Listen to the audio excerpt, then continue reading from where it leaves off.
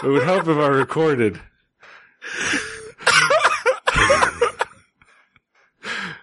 Recording is probably an important part of podcasting, right? 9 times out of 10. Depends on who you ask. Yeah. I mean, otherwise you're just talking to yourself. Annyeong and welcome to Hallyu-Juku, starring Brandon Cooper and myself, Petey Ray. This is episode 28. And in the end, the villain is man. Enjoy!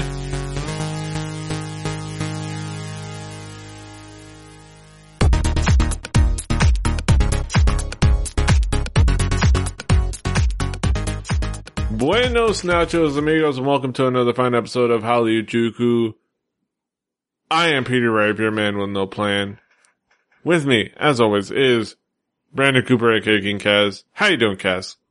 I am doing exceptionally well. Yeah, that's pretty much it. That's my introduction. I don't know why I try to add anything to it. I don't know. Yeah, it's kind of our go-to. We've got some interesting stories to tell, and interesting headlines, big time headlines, come on up later in the show. But first, we're gonna visit with what we've been listening to this week, or these past couple of weeks. Sorry, guys. Kaz, what have you been listening to lately?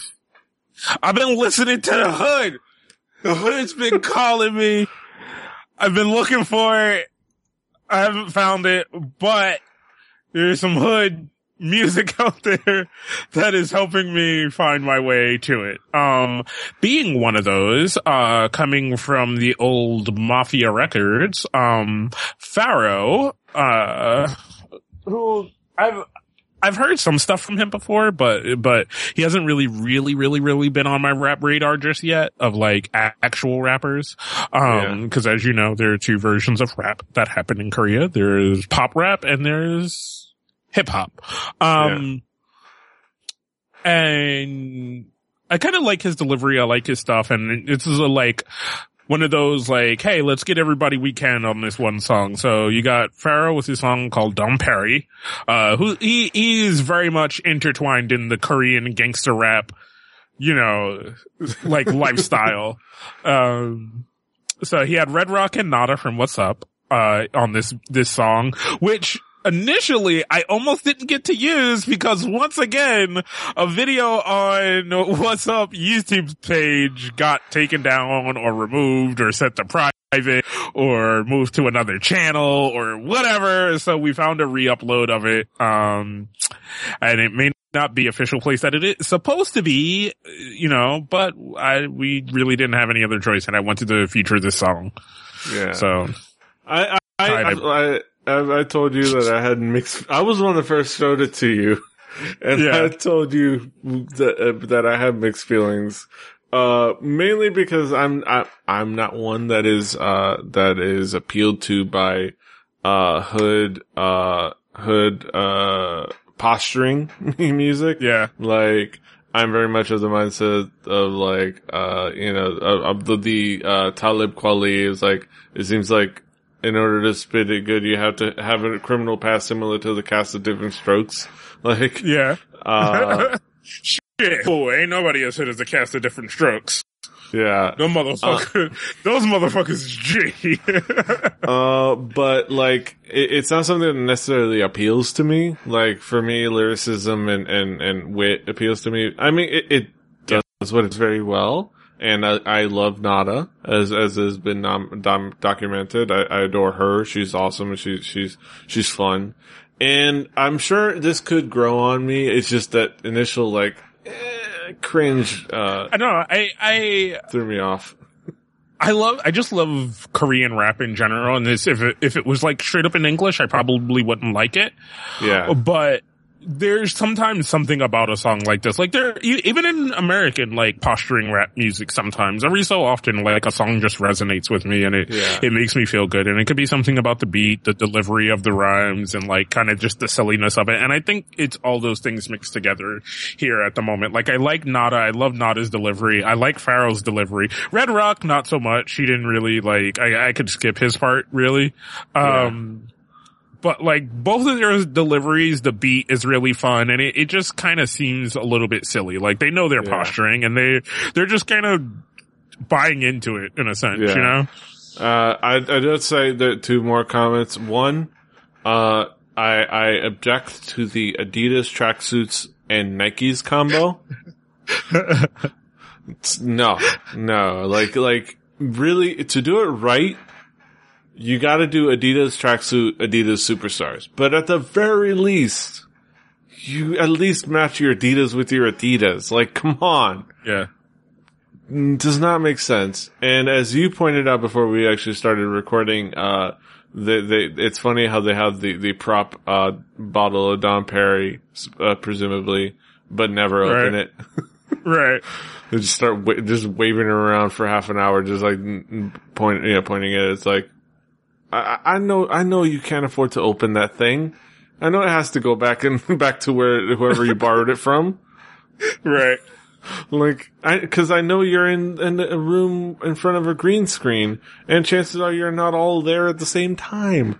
Cause you can't all fit. But it is still funny. But, yes.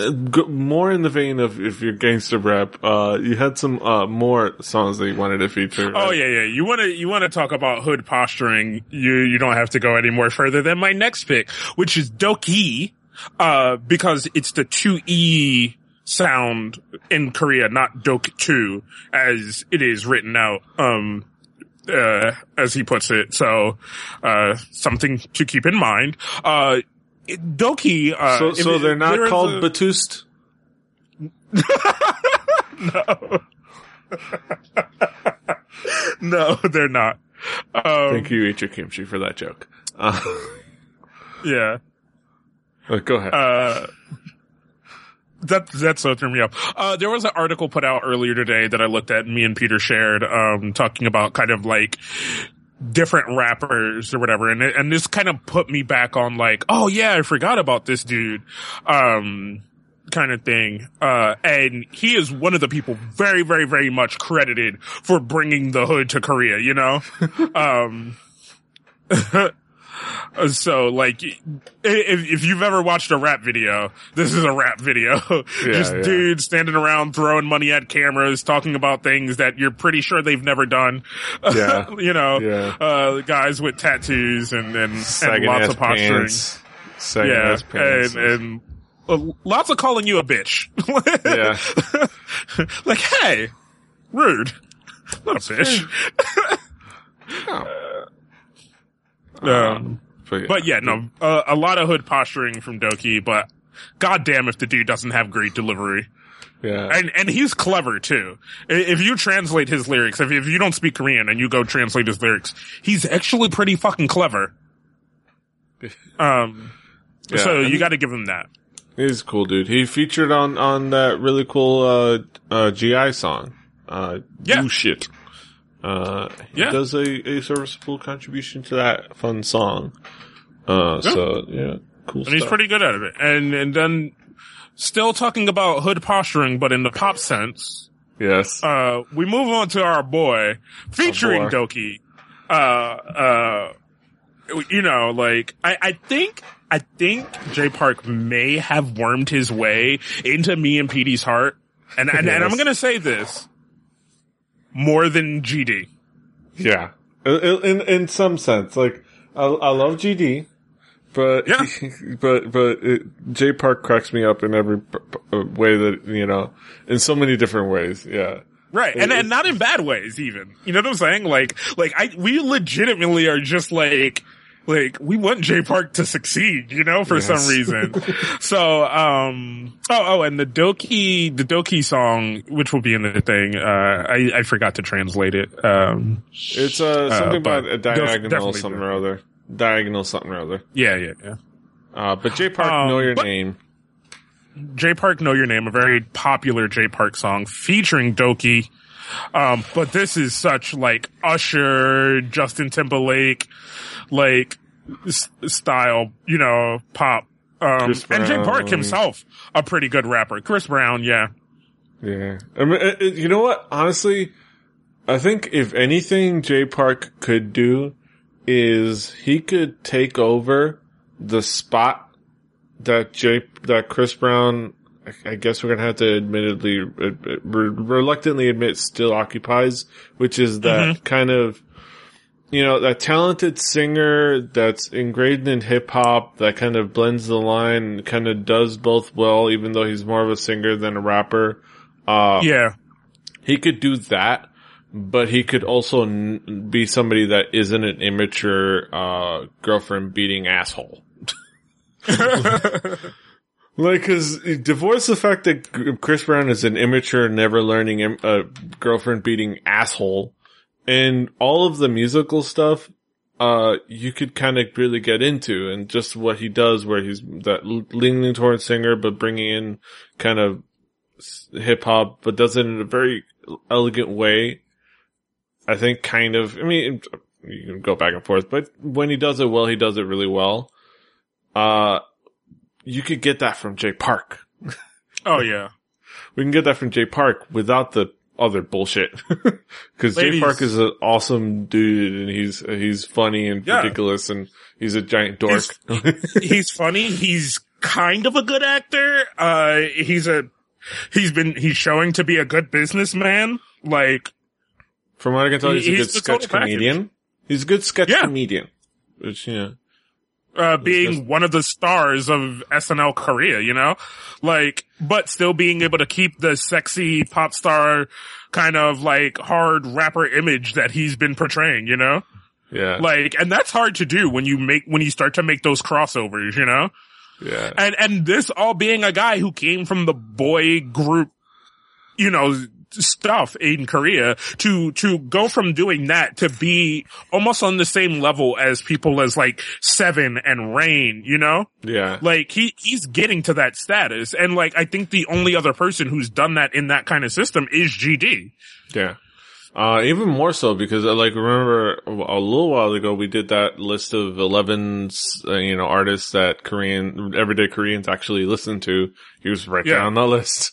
Prominently took up his own spot, above other things, above other artists, including, GD, cause GD was just lumped in there with Big Bang, Right. Whereas Jay Park had his own spot just from what he's done on his own and from what he's done in that music scene that was so different from everywhere else, that maybe needed, doing things in a different way that maybe need to be done. Cause, we could talk about the idol system and the music system and how their mentality is over there. As much as I love the music, there may be some things in the system that maybe need some work and maybe need some shaking up. And Jay Park is the guy that could do it. Gotta love some Jay Park. But back to Nod. Until the Korean people come to check his pockets. The Korean government gonna come and check those pockets, Jay Park. Yeah. They're moving around. They're going around, the financial people. Make sure you keep paying your taxes. But,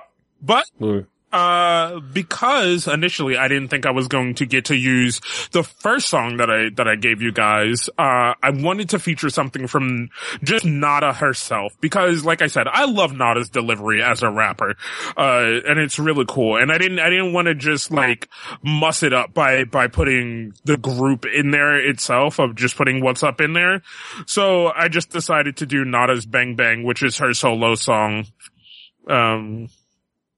and oh man, it's a hood ass song with hood ass delivery, but fuck, I love the way Nada raps.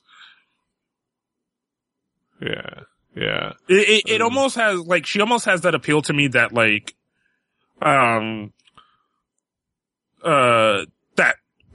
Top has for me. It's all in Top's voice, but holy shit, man, I love it. Yeah, it's fun.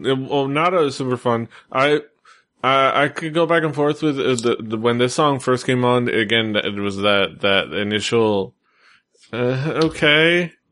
And I think it's something that's grown on me just when finally placing it in context with the rest of What's Up's music.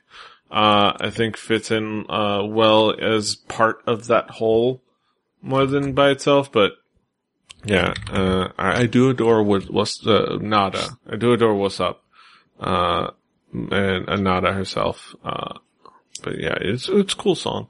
Good live performance. Good, and also reminisce about, I wish I was able to watch Show Champion more often so that would have been able to see, Amber's run as MC there. Completely random aside.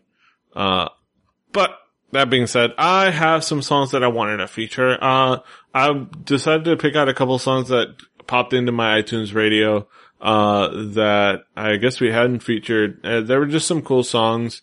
One song that I'm surprised we hadn't featured, because it was such a kind of a major song, Brown Eyed Girls Abracadabra. That is one of those songs. Wow.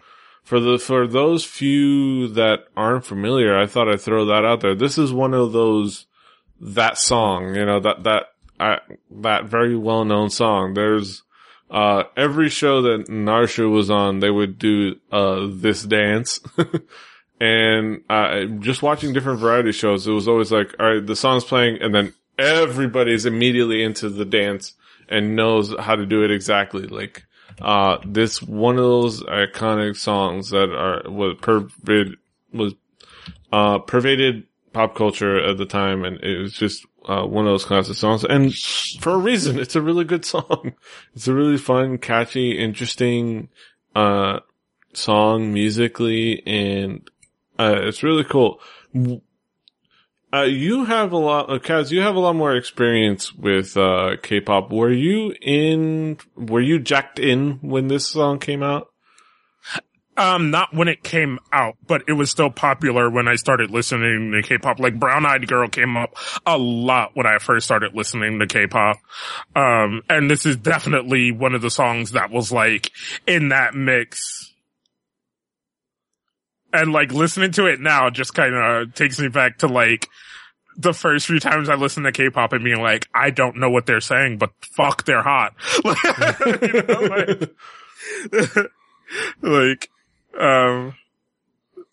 And back when I thought K-pop was only girl groups.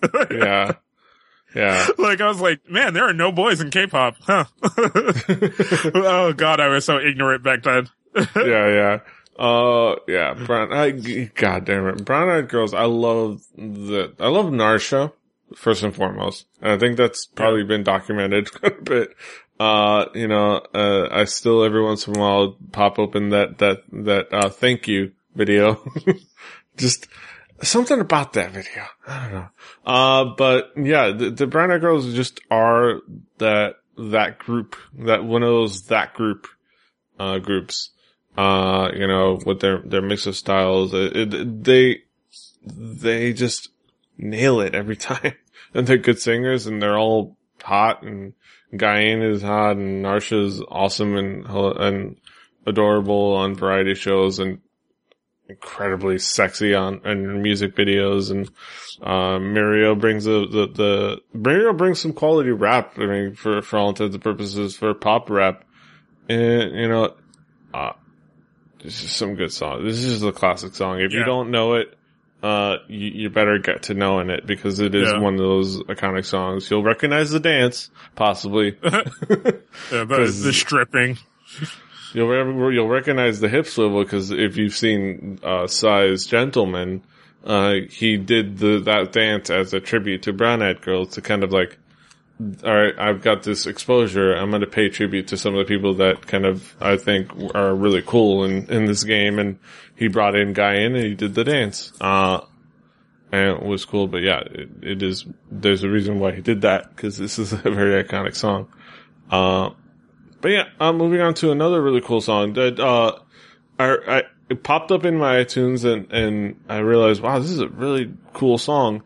And we also heard a bit of while we were in Chicago during the K-pop panel, which I think we'll probably touch on in a little bit when we get into headlines, but, the song, it's just a really cool song. It's a VIX, interesting group, with their song Hide.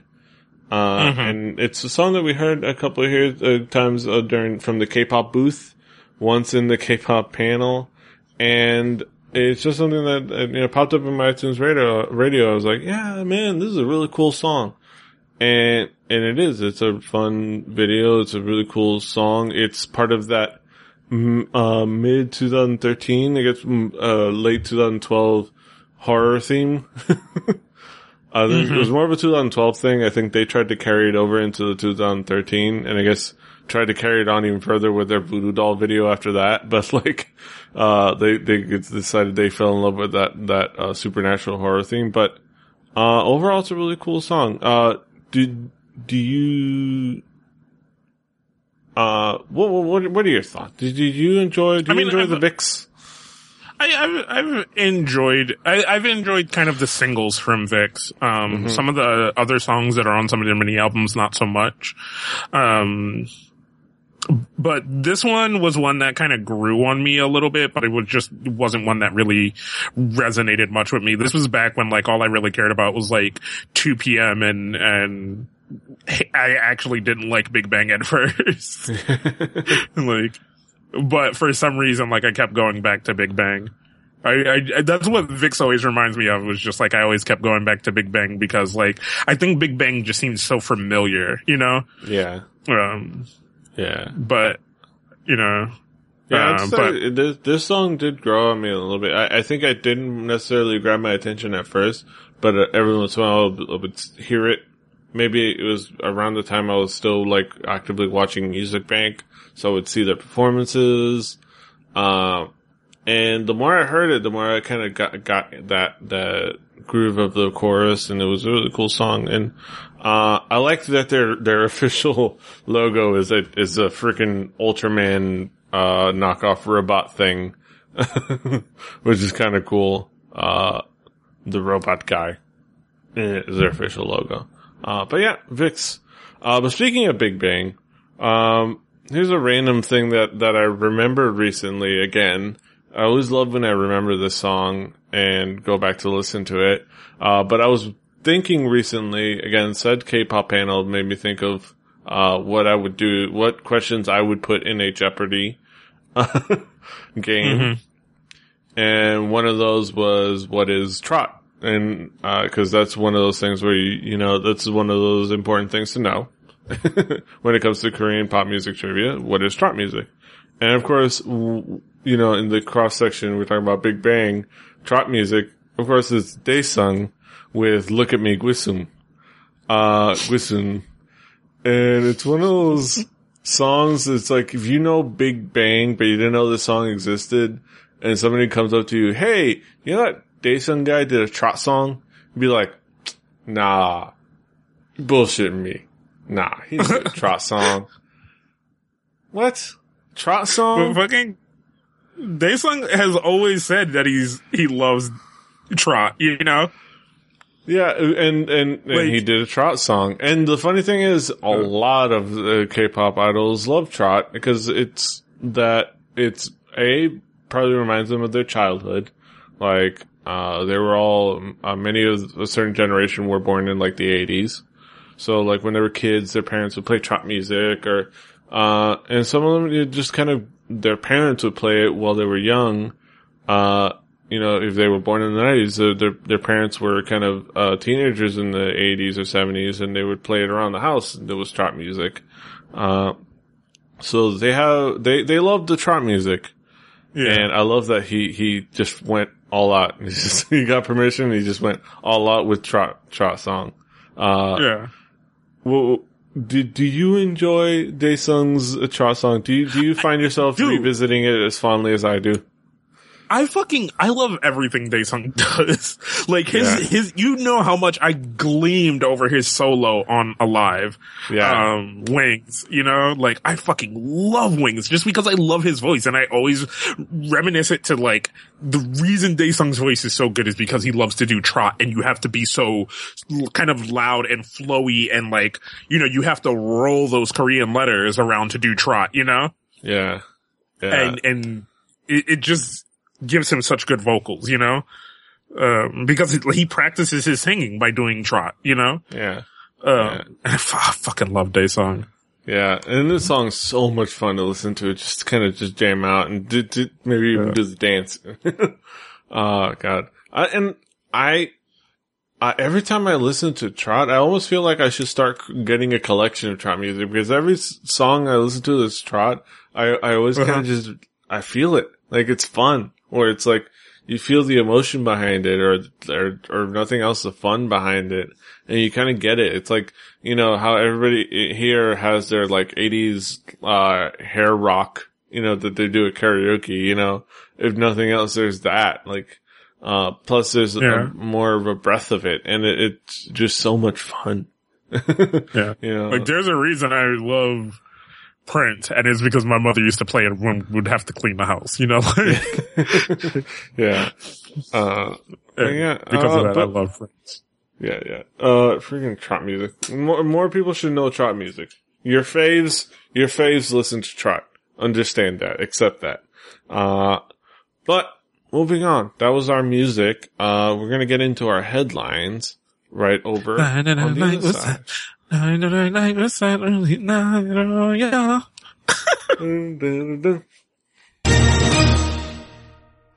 ladies and gentlemen, we are here at headlines. So, interesting thing happened on our way to funny thing happened on our way to Chicago, Illinois. One cool thing that happened 2 weeks ago, is we were at, 2 weeks ago, last week? 2 weeks ago? Last week. Last weekend. Last weekend, we were at ASIN together in Chicago, Illinois, specifically Rosemont, Illinois. We had a lot of fun. We saw some really cool K-pop panels. We saw one panel and it was kind of fun. I was kind of a judgmental butthole the entire time. And I kind of feel guilty about that, but, it was an interesting experience. And, but one of the interesting things that happened was on my way to Chicago, I was keeping track of my phone. I was looking at things on my phone, and I saw a notification or a headline, I think, of this news, which was EXO's Chris is going to get out of SM Entertainment and is going to file a lawsuit to do so. You know, he's gathered his legal team. He's hired the same legal team that got hanging, out of Super Junior. And is going to get himself out of SM Entertainment and obviously out of EXO. And it's been a whole week of a lot of speculation, some comments here and there that don't really have anything substantive yet. And, you know, a lot of guessing, a lot of, you know, people commenting. And it's definitely a thing that is happening, and it's a big thing that is happening, but we don't know what's happening. And that's kind of, you know, I guess it's just the norm, especially when there's legal action being involved. But what did you see the news? Did you see the headlines while you were on your way to Chicago?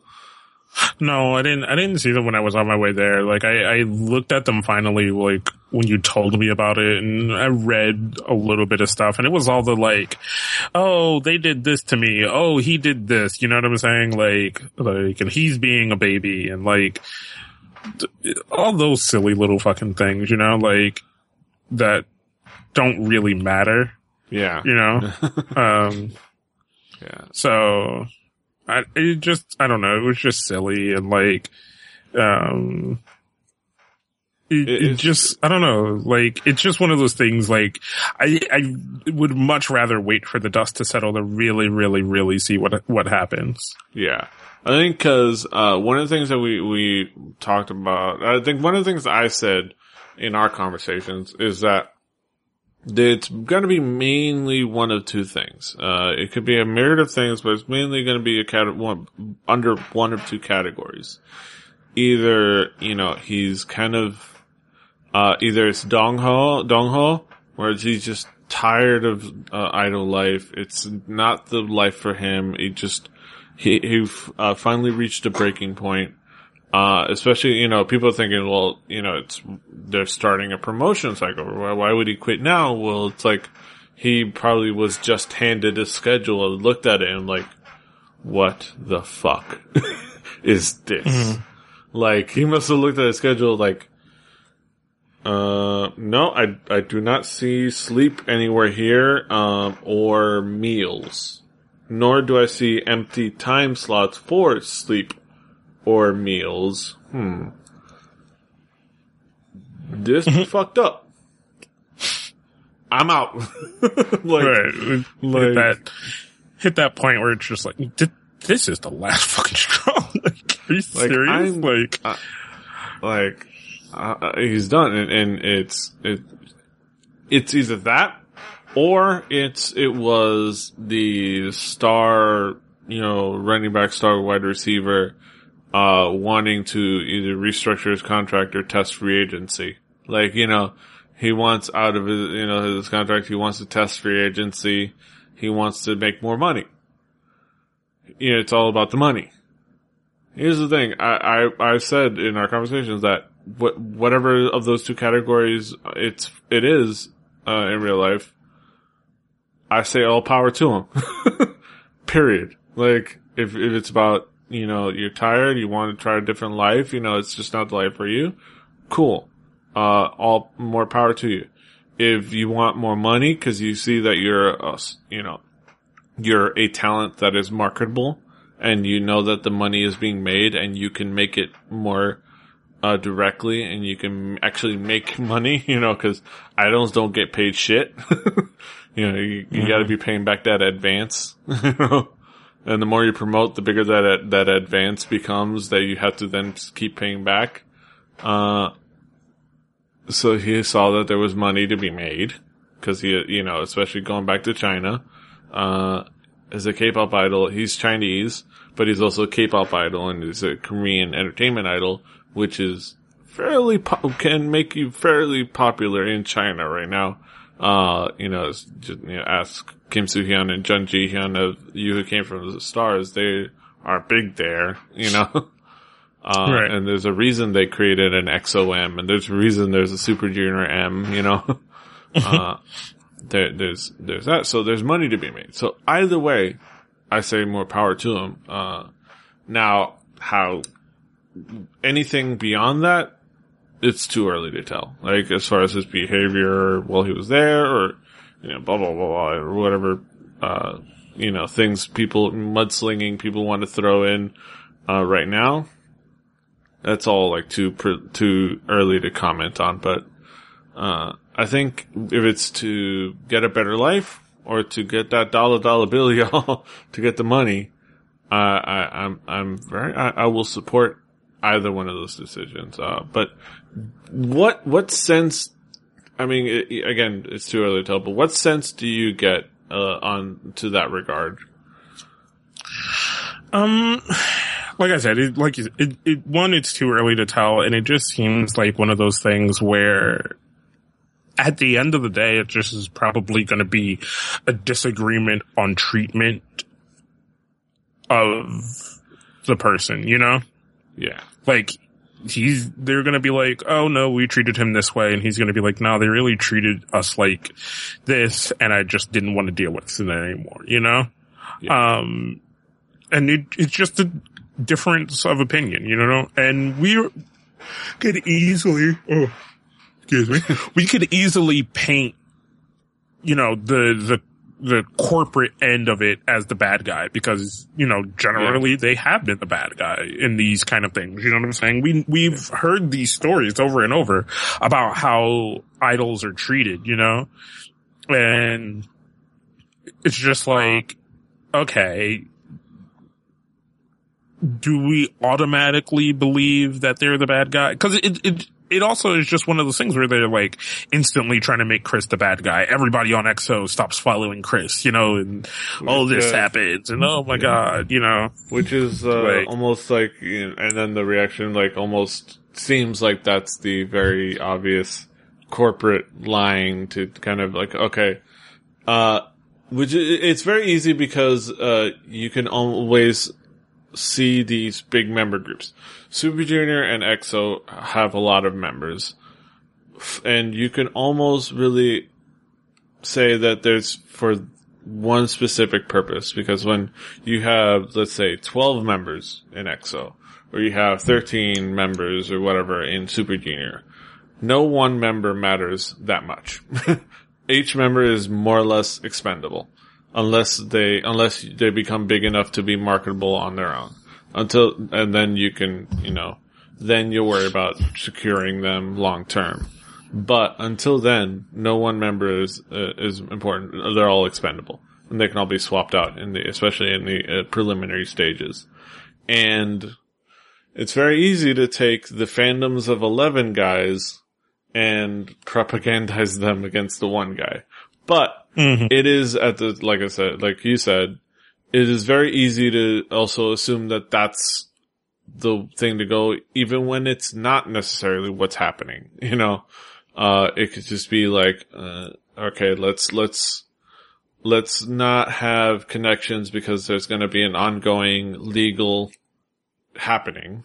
So anything that maybe interferes with that, you could put yourself in the position where you don't interfere with the legal proceedings, and severing ties and social network wise could be just that.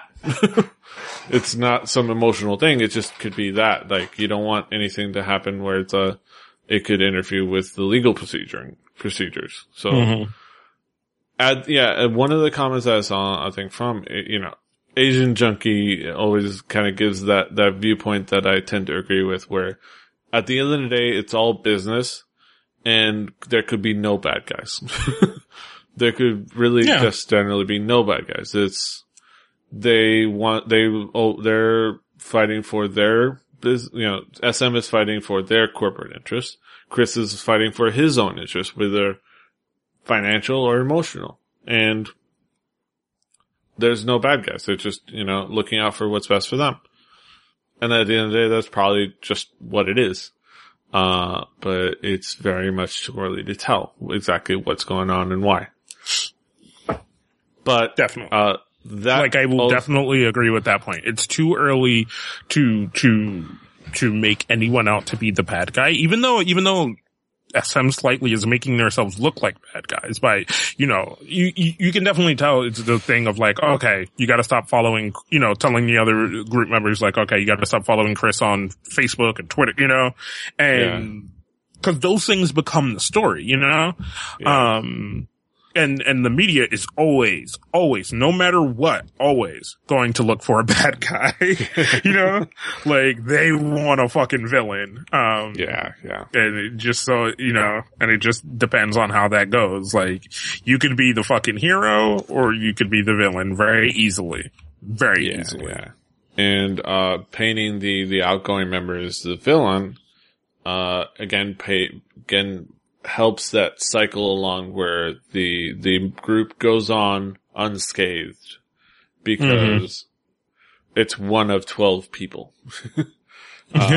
It's not, 1/5 of the group. It's not 1/4, not 1/4 of the group leaving. It's 1/12 of the group. And they're 1/12 of the fandom, and you can find you can find a Chinese SM trainee, throw them in there, and they'll have a fan base, because trainees have fan bases. Understand that trainees have fan bases. I don't know how you find out news or info about them, but apparently people do. People are crazy. When they like a group and they're like, they have still a group of trainees. Like, let me see who they got. Like, oh, I like him. Like, I'm going to follow him. I'm going to cheer for him. I'm going to root for him to make it. Like, you're like, really?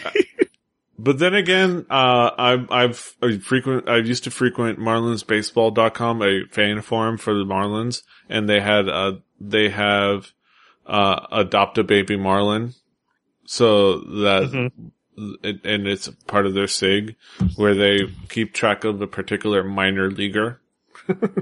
So, you know what, keeping track of minor league teams that will replenish your major league squad, I think I understand that. But they'll find somebody that will replace it, or they'll find somebody to throw in there as the 6th member of XOM. Flesh it out, and they'll go back to where they started. They were able to hold a concert, their first solo concert, completely unscathed with 11 members. They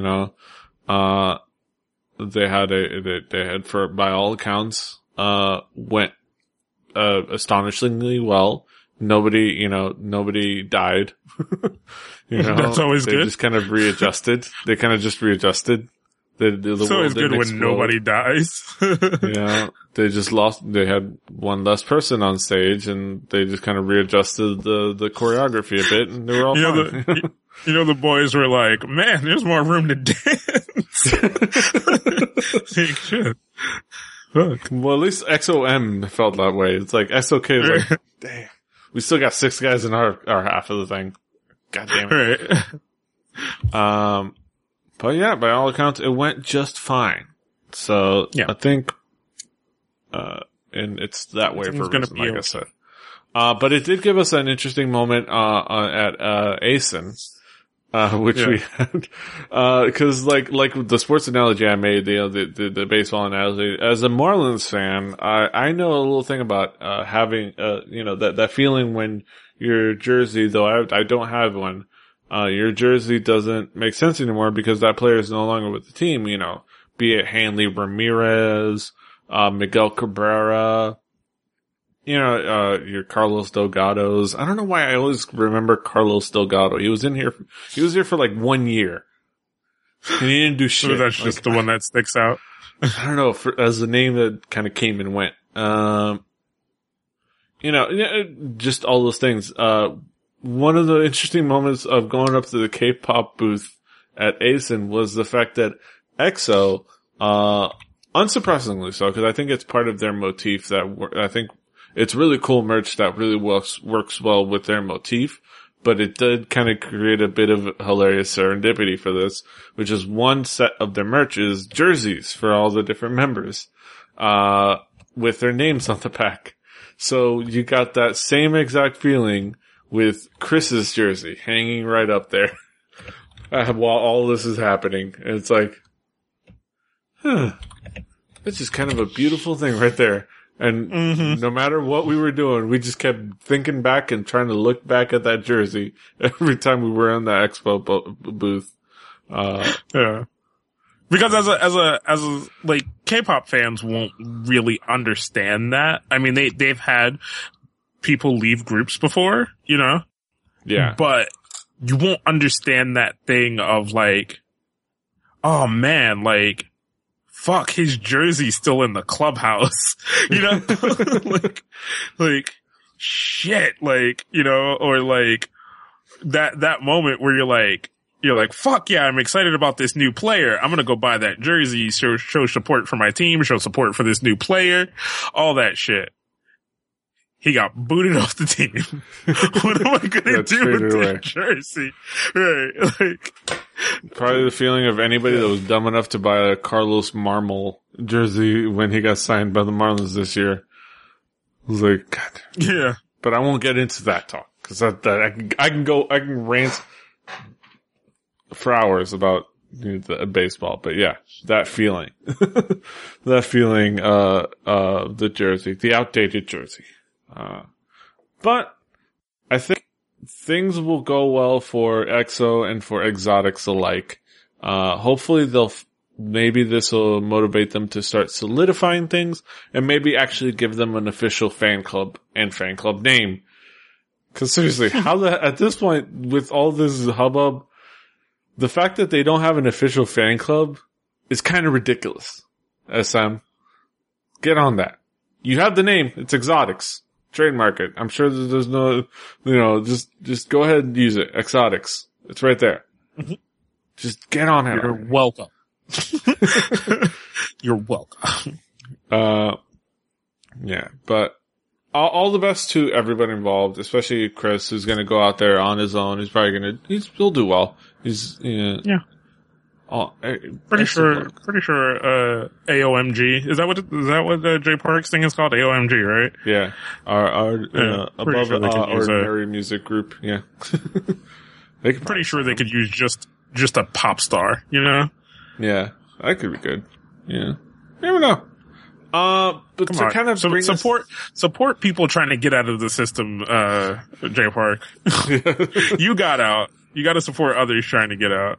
Exactly. That's how it works. All right, so to bring ourselves down from heavy duty news, let's bring in a couple of random cool little tidbits.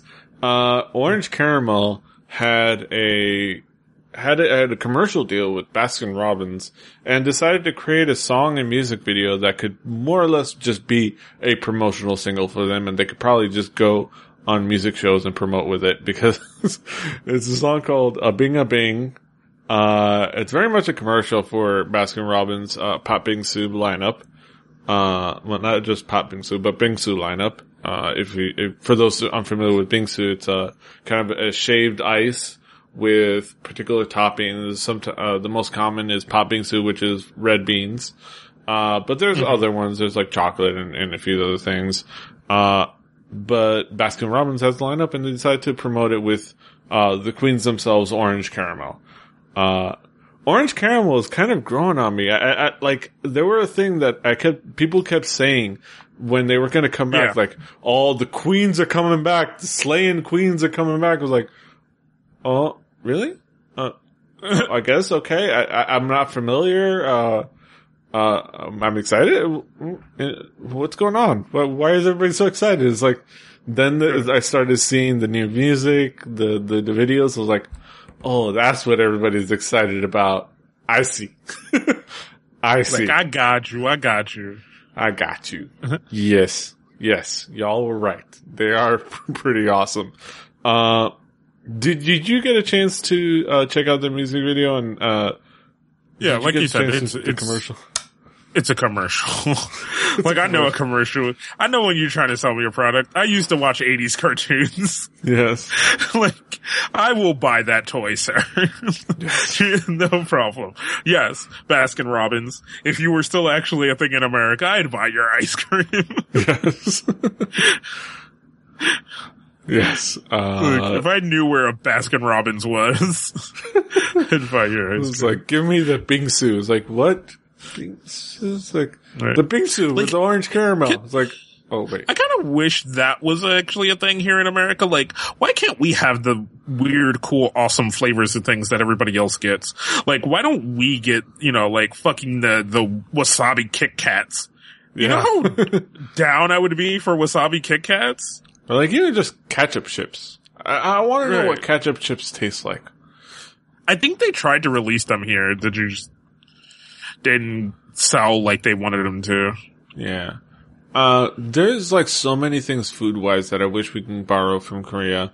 Like, I wish we could have, well, I mean, some of the stuff, it's just a matter of the fact that, I don't live in a city that has a prominent Korean neighborhood, so, like, I'm probably not going to be able to get, or even make jjajangmyeon very easily. I'm going to have to try to figure that out. But, like, some of those fun pop culture-y, mass-produced stuff, like Pop Bingsu, or, like the fun Bingsus from Baskin Robbins, or, like, different kinds of chips, or, stuff like that. Like, but if nothing else, I want delivery like they do in Korea.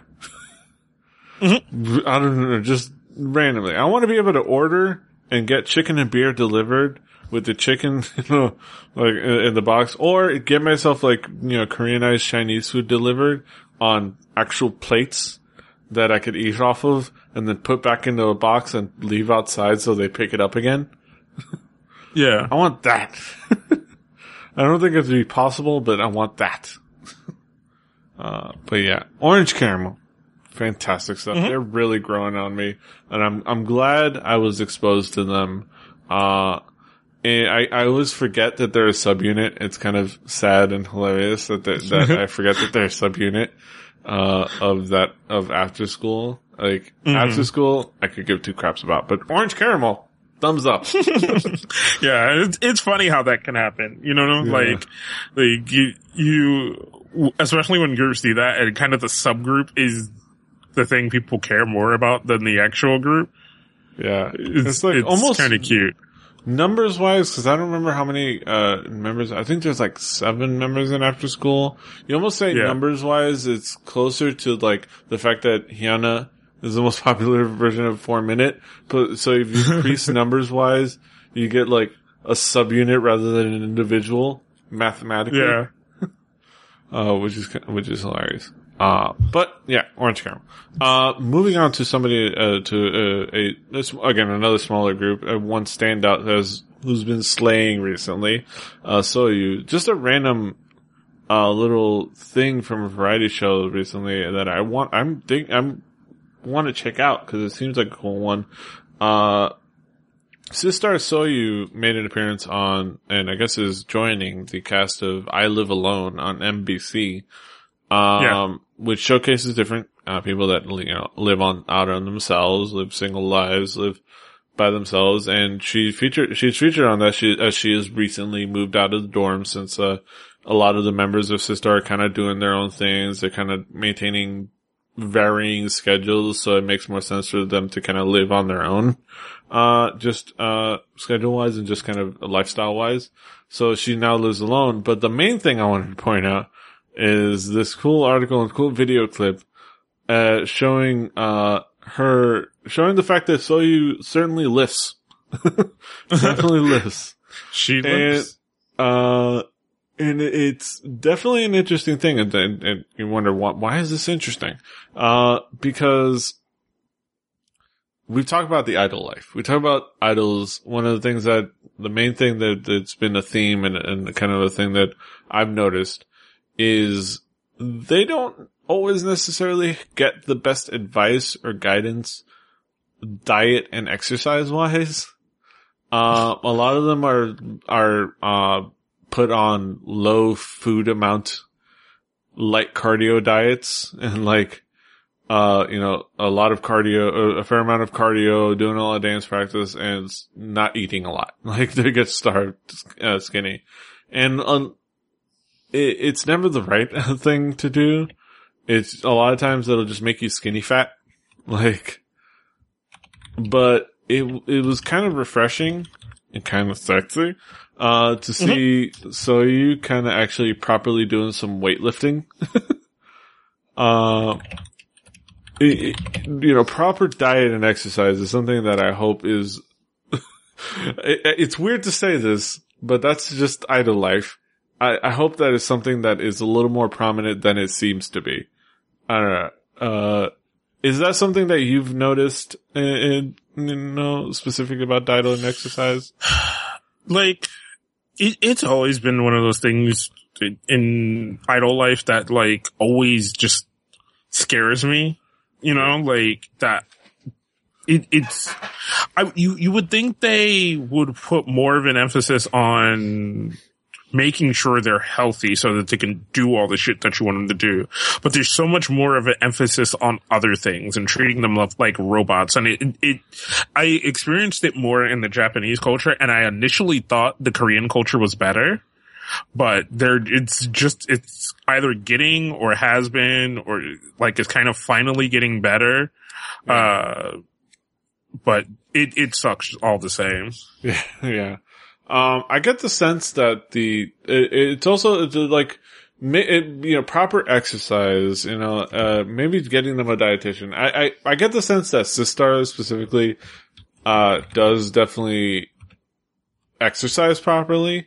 At least they have been, because Hyorin has some muscular legs. Like, she has fantastically sexy legs. But they are definitely not like scrawny. They are muscular. She has some like I could probably punch her thigh and just like feel like nothing but solid, solidness. Like she's built. And Bora is always killing it on the idol athletic competitions, and it's good to see. It's something that I hope carries out further. And I think, You know, the more we see maybe some nice proper toned abs rather than flat pot bellies, you know, in K-pop, Yeah. you know, the better. But I think it's something that I hope is Yeah, cause like, I definitely, you gotta remind me one day to find the right one of the AKB documentaries that like just shows like these girls like sweating and dying and crawling under the stage to get in position for like the next song and passing out in the back, and them just there's like one part where they like, this girl is literally dying and like passing out and fainting and like shit, but because she's the center, they just like pump her full of water, change her clothes while she's passed out, wake her up and throw her back out on stage. Yeah. You know? And it's just crazy. Like, that whole culture of that is crazy. And I gotta find, I have all the AKB documentaries. I just gotta find the right one and send it to you. That's good. It's good. We'll have to make a thing on the show to see. I will try to watch it and I'll give my honest reaction. And I'm looking forward to kind of getting that insight. But treat your idols better. God damn it. Get them proper diet and exercise. I think that's the main thing that we're getting out of this. But moving on to some, I think, more fun things. We got some new releases. I think a couple of new releases. First off, we have from Secret, Hyosung, her solo debut, Good Night Kiss. With very, very, visually, arresting video. Kind of a good, catchy song. An okay song, but I don't know. Did you get a chance to check it out? What was your impression? I don't know. Like, it's catchy, like you said, but I don't know. I gotta listen to it a few more times before I really pass judgment, cause if I do the early judgment thing, I feel like later on I'm gonna listen to it and be like, oh wait, hold on, I like this. But your initial impression, yeah. Yeah, it just sounds like stuff I've heard before. Yeah. Mm-hmm. Yeah, it's a well done song. It's a catchy song, and the video is definitely interesting. And Hyosung definitely brings the sex appeal. But it's one of those things where I think it will either grow on you or just disappear from your mindscape. Right. I mean, the title of the article is a flawed, Hyosung's Good Night Kiss is a flawed song playing over the best silent film ever. Yeah. So it's definitely a lot of the visuals are the emphasis on the music video. Yeah. But, the song isn't bad. It's just something that it would have to grow on people, or it won't. Definitely doesn't necessarily automatically arrest you. But first impressions is definitely, I've heard it before. Mm-hmm. It doesn't sound like anything new. It doesn't sound like anything super creative. It just sounds like something very in the middle. It sounds like it should be a girl group song, Yeah. And there's definitely not enough backup singers. Right. Like, that's how the vocals are staged out. It sounds like a girl group song. Yeah. Like, I don't feel like I'm just hearing her, Yeah. At any point in the song, I don't feel that way. I do not feel like I'm just hearing her. Yeah. Yeah. And I get the sense that it's partly to hide her limits, but yeah, it's interesting.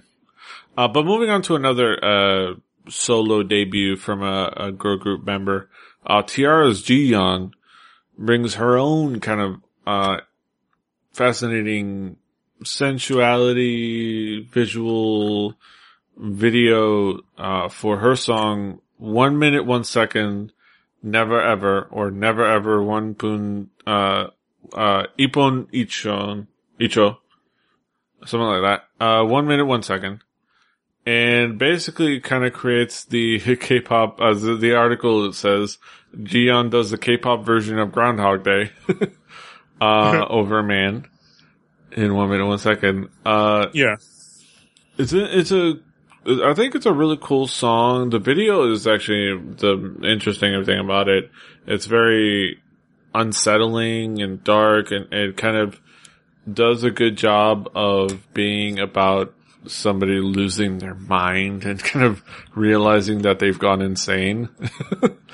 and I think it works well. I don't know. What was your initial impression? What was your impression of the video and the song? I like it.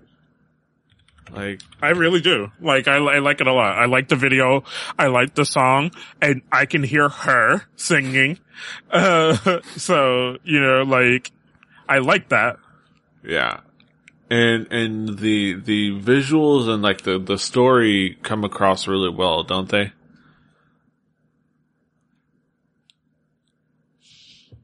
Yeah, I like the visuals.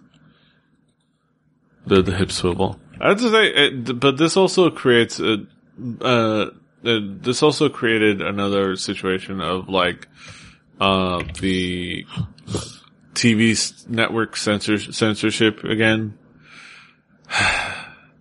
Because now, not just KBS though, not just KBS, but SBS and NBC as well have asked Jiyeon to alter her choreography so that it's not as sensual because of her sensual hip swivels with her facial expressions. And I'm thinking, didn't we do this shit with Elvis Presley like 50 years ago? And didn't we get past that? Like, God, like, she swings her hips. Get the fuck over it. Women are sexy. It's just a fact of life. Damn it. I mean, it's really is silly at this point, but Korea just wants to stick to this thing that like, well, Korean media, the media, Korean media. I think I want to absolve regular Korean folk from the stupidity that is Korean media, just in general. But yeah, it is a fun song and a fun video.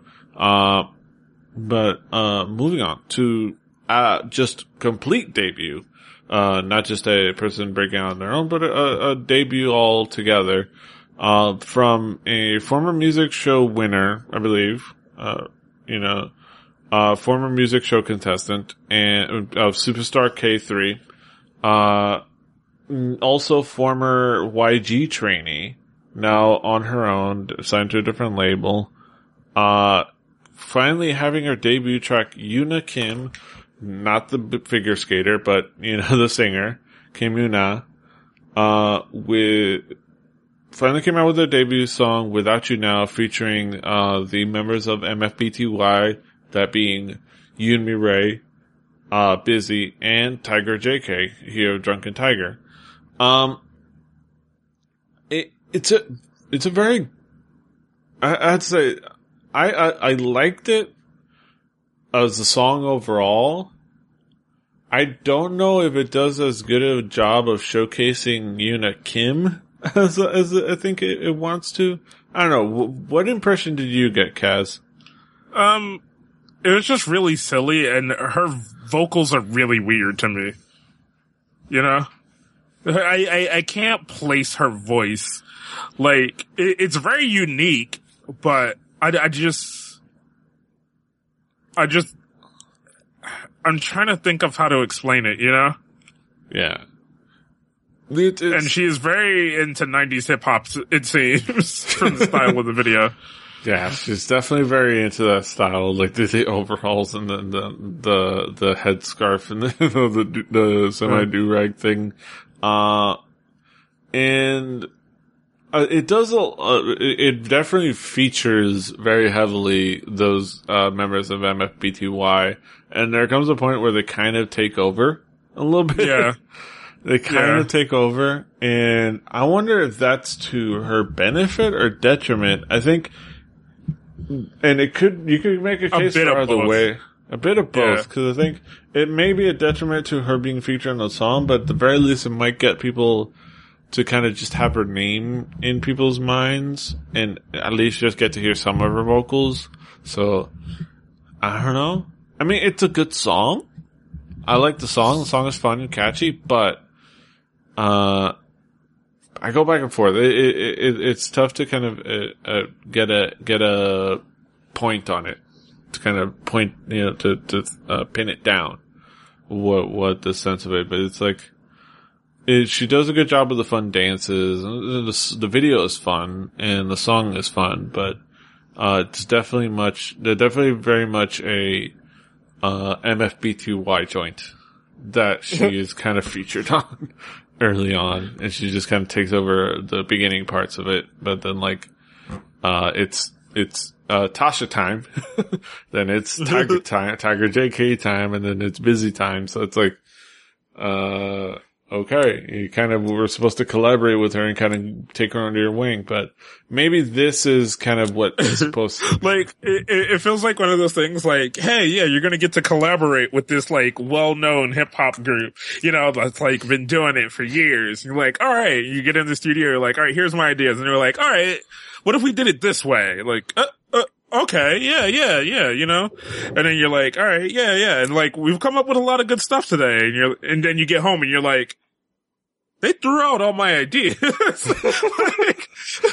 like, I just realized that. And then you go back the next day and you're like, oh yeah, we finished the song. You're like, I wasn't here. Like, oh, don't worry about it. Just go in here and sing this part. This is half a page of vocals. Like, yeah. No. Trust me. Go ahead, do that. Like, let's just do a few takes of that. We're all good. Right. Oh God. You're like, then they're like, all right, we're gonna do the music video. All right, when do I need to show up? Huh? Oh no, don't worry about it. Like, is this still my song? Like, no. It's like, no. But speaking of 90s hip hop, I did love the Erykah Badu, reference there. You better call Tyrone. You gotta drop that in. It was a nice little nod, which is cool. But yeah, overall, it pretty much, that sums it up. that little anecdote sums it up. But all the best to Yuna Kim, Kimuna. Yeah. I would like to hear more from her, kind of see what she does on her own, because I find her vocals weird. So we're gonna have to see in more stuff that maybe features her more, maybe a little more variety. But speaking of 90s hip hop, and people copying and people being in love with it, we finally have a release date for Taeyong's Rise album. And on top of that, we have a teaser image. Which I don't think is a teaser image. At least not for me. I don't know. What is your impression? Give me your thoughts. As an amateur photographer, has never sold a picture in my life. I think it's a shitty photo. I'm sorry. I just do. I think it's a shitty fucking photo. I think this could have been done so much better, Yeah. Like, what is this selling me? You know what I'm saying? Like, as a photo that is supposed to be making me excited and anticipate this album. What? Like, it's like they caught him, like, walking around. First of all, I love, if there's nothing more Taeyong than the freaking shorts and no shirt, and I bet you, like, flip-flops. Like, he looks like he's just walking around, his neighborhood, and by his neighborhood, I mean his pretend neighborhood in South Central that he has in his brain, just walking around his hood. With no shirt on, just go and find a b-ball game that he'll play in his sandals, like, or, go over, play some, play some craps, play some dice, I don't know. It's a ridiculous image, but what do you, do you anticipate the album? Do you think it could, maybe put some quality music out there? Cause it's been long enough. I mean, we thought we were going to get an album a while ago. Not really sure. You know, like at this point, I'm not really sure because what did we get? 2 singles? No, 1 single. 1 single. We got Ring-a-Linga. And yeah, I kind of like that, but I like that more for that dance teaser video that they put out than, you know, the actual video or the music of it itself. Yeah. And I don't know, and for kind of more or less being a GD song that was being performed by Taeyong. Yeah, like, and I don't know, I've never really cared for Taeyong's solo stuff, so I don't know what I'm gonna get, you know? Yeah, we don't know. Of course, I didn't even read the article. It was revealed that he was in the final stages of the album and he had traveled to Los Angeles to shoot the album jacket. So he went to like, alright, I'm gonna find a hood to walk around in my shorts and no shirt on like I live there. I'm gonna do this pose with my blonde hair looking like I'm getting my utmost B2K on. Damn.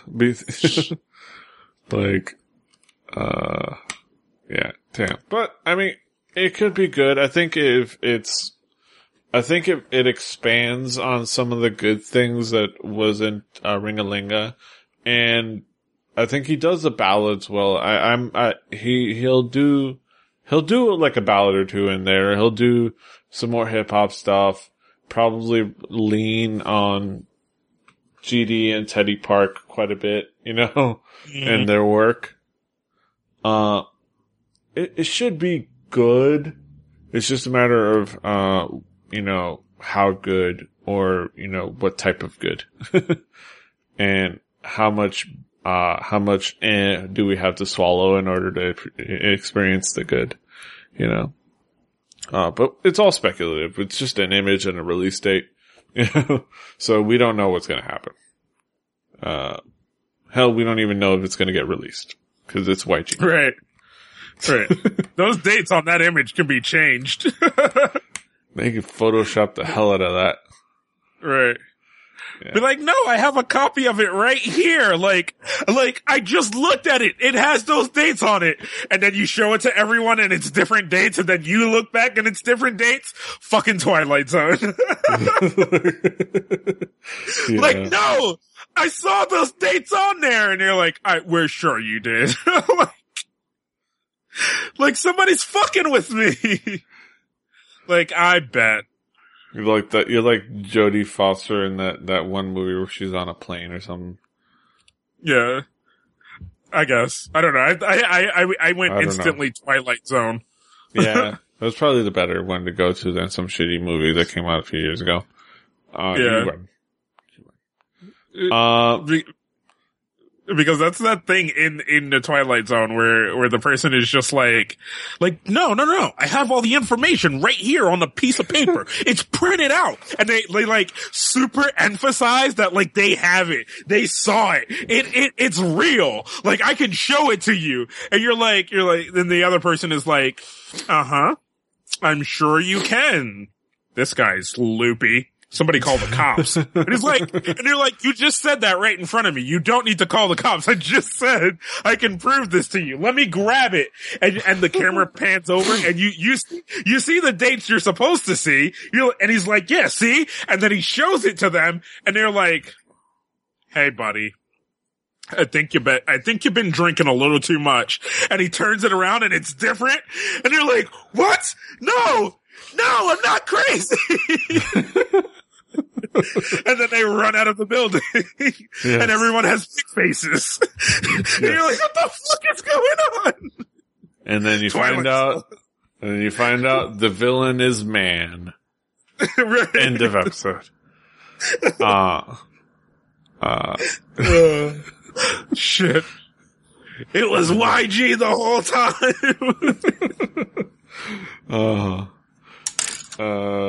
Yes. Alright, so that's it for headlines. On that note, we're gonna end headlines, and we're gonna go into a very interesting Hallyu talks with a guest, from one of my other podcasts. And I'm gonna let you guess who it is for a few seconds, cause that's how long the little stinger is, and then he'll be on, and we'll just tell you. So, that'll be right now.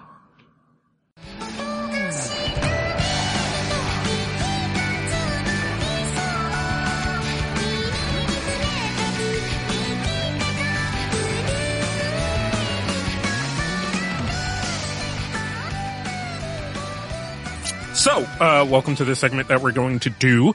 We have invited our friend Brett Hibbard from, not Fanny Pack, from Record Breakers. I can't keep the show straight in my head. There are too many of them. Ah! Like the Drew Carey of broadcasting. But no, we have our friend, Brett on because Brett went and saw Lady Gaga, but that's not why he's here. He's here because of who opened for Lady Gaga, which is rather weird. To probably some people, probably to the Lady Gaga fans out there. Hatsune Miku, Hatsu-chan, opened up for Lady Gaga. And for those that don't know who Hatsune Miku is, the fuck is wrong with you? No, Hatsune Miku is the ideal pop star. She is a virtual pop star. She is programmed, through synthesizers and 3D technology and holograms to be the perfect little girl. Yeah, she uses the Yamaha Vocaloid programs, and, she was developed, to kind of just be this, perfect idol that they can write any music to and not have to train. And even just ants. Yeah. She came onto Lady Gaga's tour as kind of an odd choice, especially considering she wasn't the first choice. She was chosen there to be kind of, okay, we couldn't get Crayon Pop for the whole tour. Let's try something else. And then they chose Hatsune Miku. What else? What else do the weeaboos like? Yeah. What else is colorful and weird and Asian-y? Let's throw that in there. And what else can we hire for cheap that Lady Gaga seems to enjoy? Brett, this being probably most likely your first experience with a said virtual pop star, what was the experience like? Well, let me give you a little bit of the atmosphere. So I'm up in Detroit at Joe Louis, which is a hockey arena, and I'm in there for my very first pop music show for I took my wife for our anniversary, and I was like, okay, I'm already gonna get weird because I'm at Lady Gaga. Well, and I'm looking up in the rafters, and you have all these banners, all these historic hockey players. And then I look towards the stage and I see a holographic Japanese pop star using Yamaha Vocaloid synthesizing. It was very, very, very different from anything I had ever seen. Because the way they'd set up the stage, there were like 3 different screens that they were projecting upon. I was not on the floor. I was looking at it from stage left, and at a good angle, I could see the hologram was working from where I was sitting, but it was very interesting. Yeah. Well, I have to ask, I'm curious, was it Pepper's Ghost? I don't know if it was Tupac. Back dance. I'm unaware. I don't know my magic well enough, other than I know that is a magic trick. But it was definitely what you would think of a hologram being. Not it's not like a Sonic the Hedgehog holographic card that you twist and it goes, oh, I'm going from Sonic to a ball. It was, there was more to it than that. But it was definitely, it's very strange to think of a character, especially a character designed like that, to be life-sized. That is a strange thing to be like, I'm looking down and there's a hologram that is the same size as two girl dancers on either side of that hologram. So it was a weird production altogether. As for the actual singing and the performance, it was not as, I mean, obviously I do not speak the native tongue of this program. And it was definitely not a person. There was artifacts going into it. There were a little bit of, strangeness when it comes to the enunciation that I don't think I could blame on the loudspeakers. It was not a one-to-one person, that was up there. No. Yeah, no. The fact that it was in front of a Lady Gaga show is kind of strange, seeing that I could not find anybody around or in my view that had there were all these people talking to each other while the performance was going on. So it was definitely first act out of 3. It was not a main stage kind of event. Yeah. Which is, you were saying, Kes? I'm just saying, which is funny because they've done main stage stuff for Hatsune Miku in America. Like, I forget where she performed, and like, they did a show for her in LA and it sold out rather well. But I just think that those two groups are not a crossover. The weeaboo otakus and the little monsters. Yeah, no. And the price to get in the door for somebody who wanted to see the opening, that's a lot of money to spend to see that. And also it was Detroit. Yeah.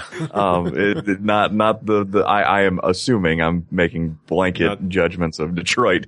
Probably not Hatsune Miku's, number one fan base. Yeah, probably not. That's kind of to be expected. Usually, any Asian acts, they especially Korean acts, they usually go with the main, like hotbeds for anything, like, which is New York and LA.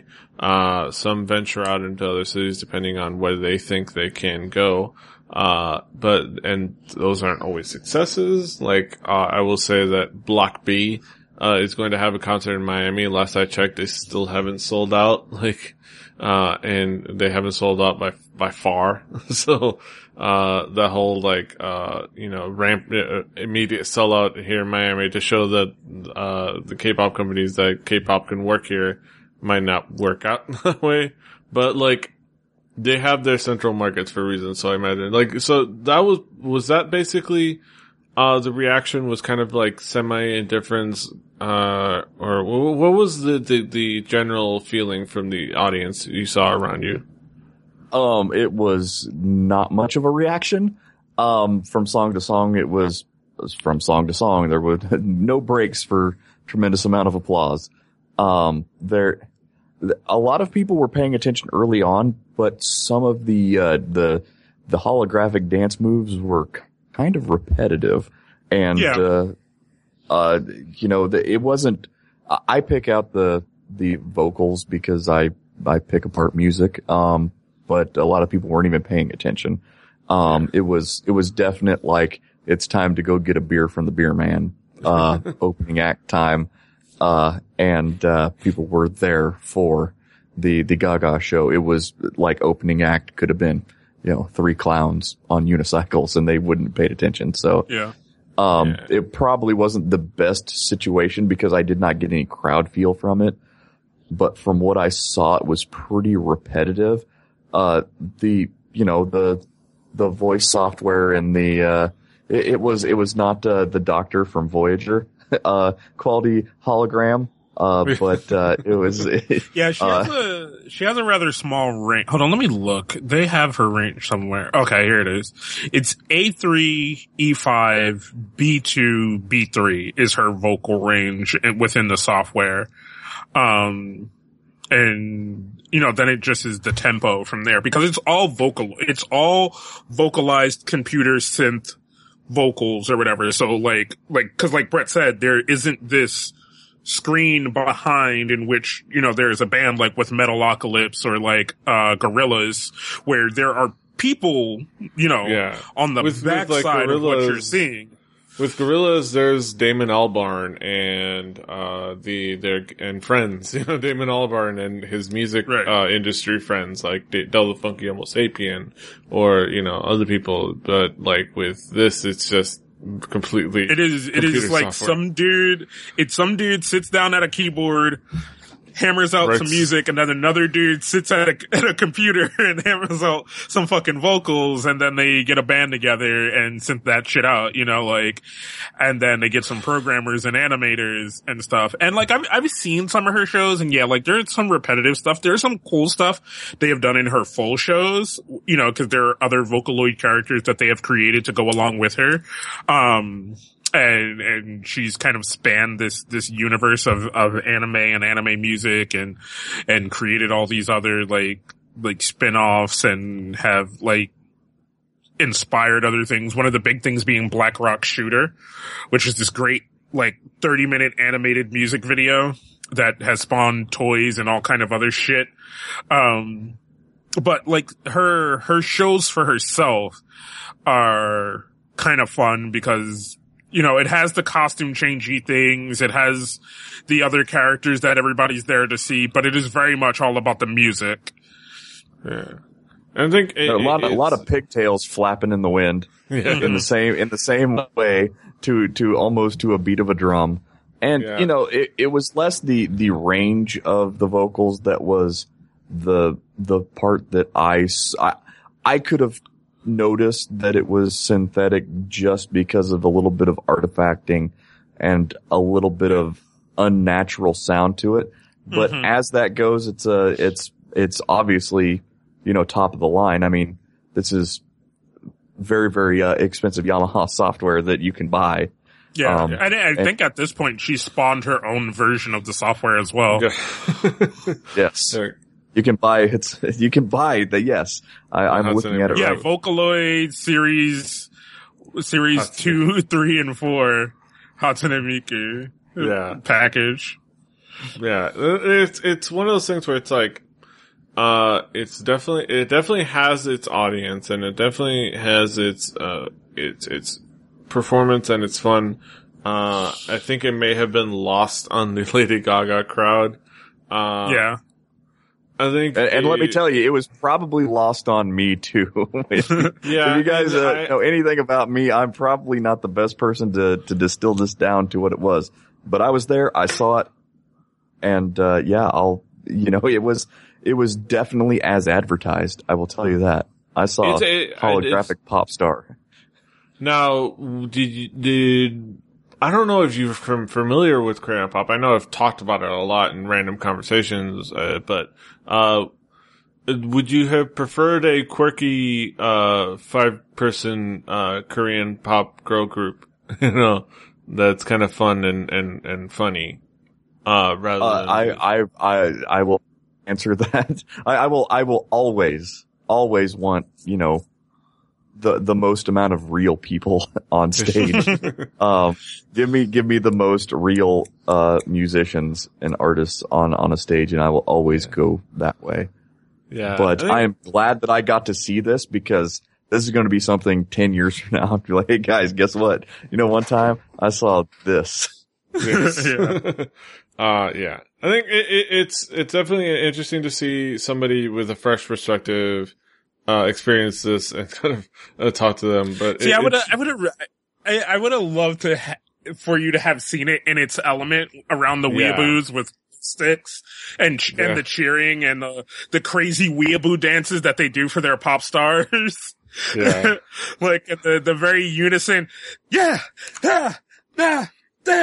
and you're like, what the fuck is going on? And like, cause she has a actual full band that plays behind her, which, you know, also makes it awesome. I don't know if they did that at the Lady Gaga concert. Yeah. There were zero chanting, zero people really, I mean, I was watching everyone, nobody in that entire building. Yeah. Was on. there any musicians behind the performance, or was it all just? No, there were two dancers. No, see, in her full performances, she has a band. Hatsune Miku has a actual band that is on stage with her, like of real people. Yeah, there many people behind the curtain, but you know, I only saw the bright lights and the two dancers. Yeah, but yeah, you didn't sense it. It didn't seem like it. No, there was not a guy with a sweatband and drumsticks twirling. I did not notice anything. No. Anything fantastic that. Yeah, and I think it was probably not the best choice, but then again, it's what they wanted to have, as an opening act. You know, they had another opening act after that, and they didn't really need much, because once they couldn't get Crayon Pop for the full tour, they just kind of got whatever they could get as far as like quickly and cheaply, relatively speaking. So I think it's a shame for those that are enthusiasts that this is the reaction and avenue for it. But it's what's to be expected. But I think it's something that, maybe as the tour goes along, there's some people that'll be like, that's pretty neat. I'll go check that out. And then they go check it out. I think, it's something that's probably expected. I think Hatsune Miku would be a better opener for Kiari Pamu Pamu. Like, well, yeah, that's like, obvious. That's the mixed crowd where everybody would be like, fuck, I'm here to see both of these things. Yeah. But that being said, hopefully this works out for those that worked hard on the performance, because regardless of, you know, the synthesized idol star, there's a team of people behind it that work hard and create things for that idol pop star. And you know what? I hopefully this goes well for those people that are working hard for this. But I thank you, Brett, for coming on the show. Is there anything you would like to plug on the show? Yeah, I do a show with some guy named Petey and, two other guys, where we review an album every week. Record Breakers, is the name of the show. If you're listening to this, you'll probably be able to find the other show. We had some guy in there, not too long ago named Kaz, I think. So he brought some Fuji's album we re-reviewed, but, otherwise you can follow me on Twitter at Hibbitybibbard, HIBBITY, and I'm glad I could be of service in this area where I have no real qualifications to be talking, but I'm glad to share my which I enjoy. Fresh opinions. Yes. Trademark. Yes. But that's all for us at Halijuku. Kaz, what developments do you have going on in your neck of the woods? Drinking. Drank. Wake Alcoholism. Up. Drank. And I added stuff to my about.me. Yes. Yes, go check it out. About.me/KingKaz, about.me/PDRave. Follow us on there. Follow us on Twitter at the same names. Halijuku is the show. Kpoppodcast.com is the website. Rebelli.net for all the other shows. iTunes, Stitcher. Share, subscribe, give us reviews. Until next time. Hasta los huevos. Put Hatsune Miku in a better performance. Toodaloo. Wasting her on the little monsters.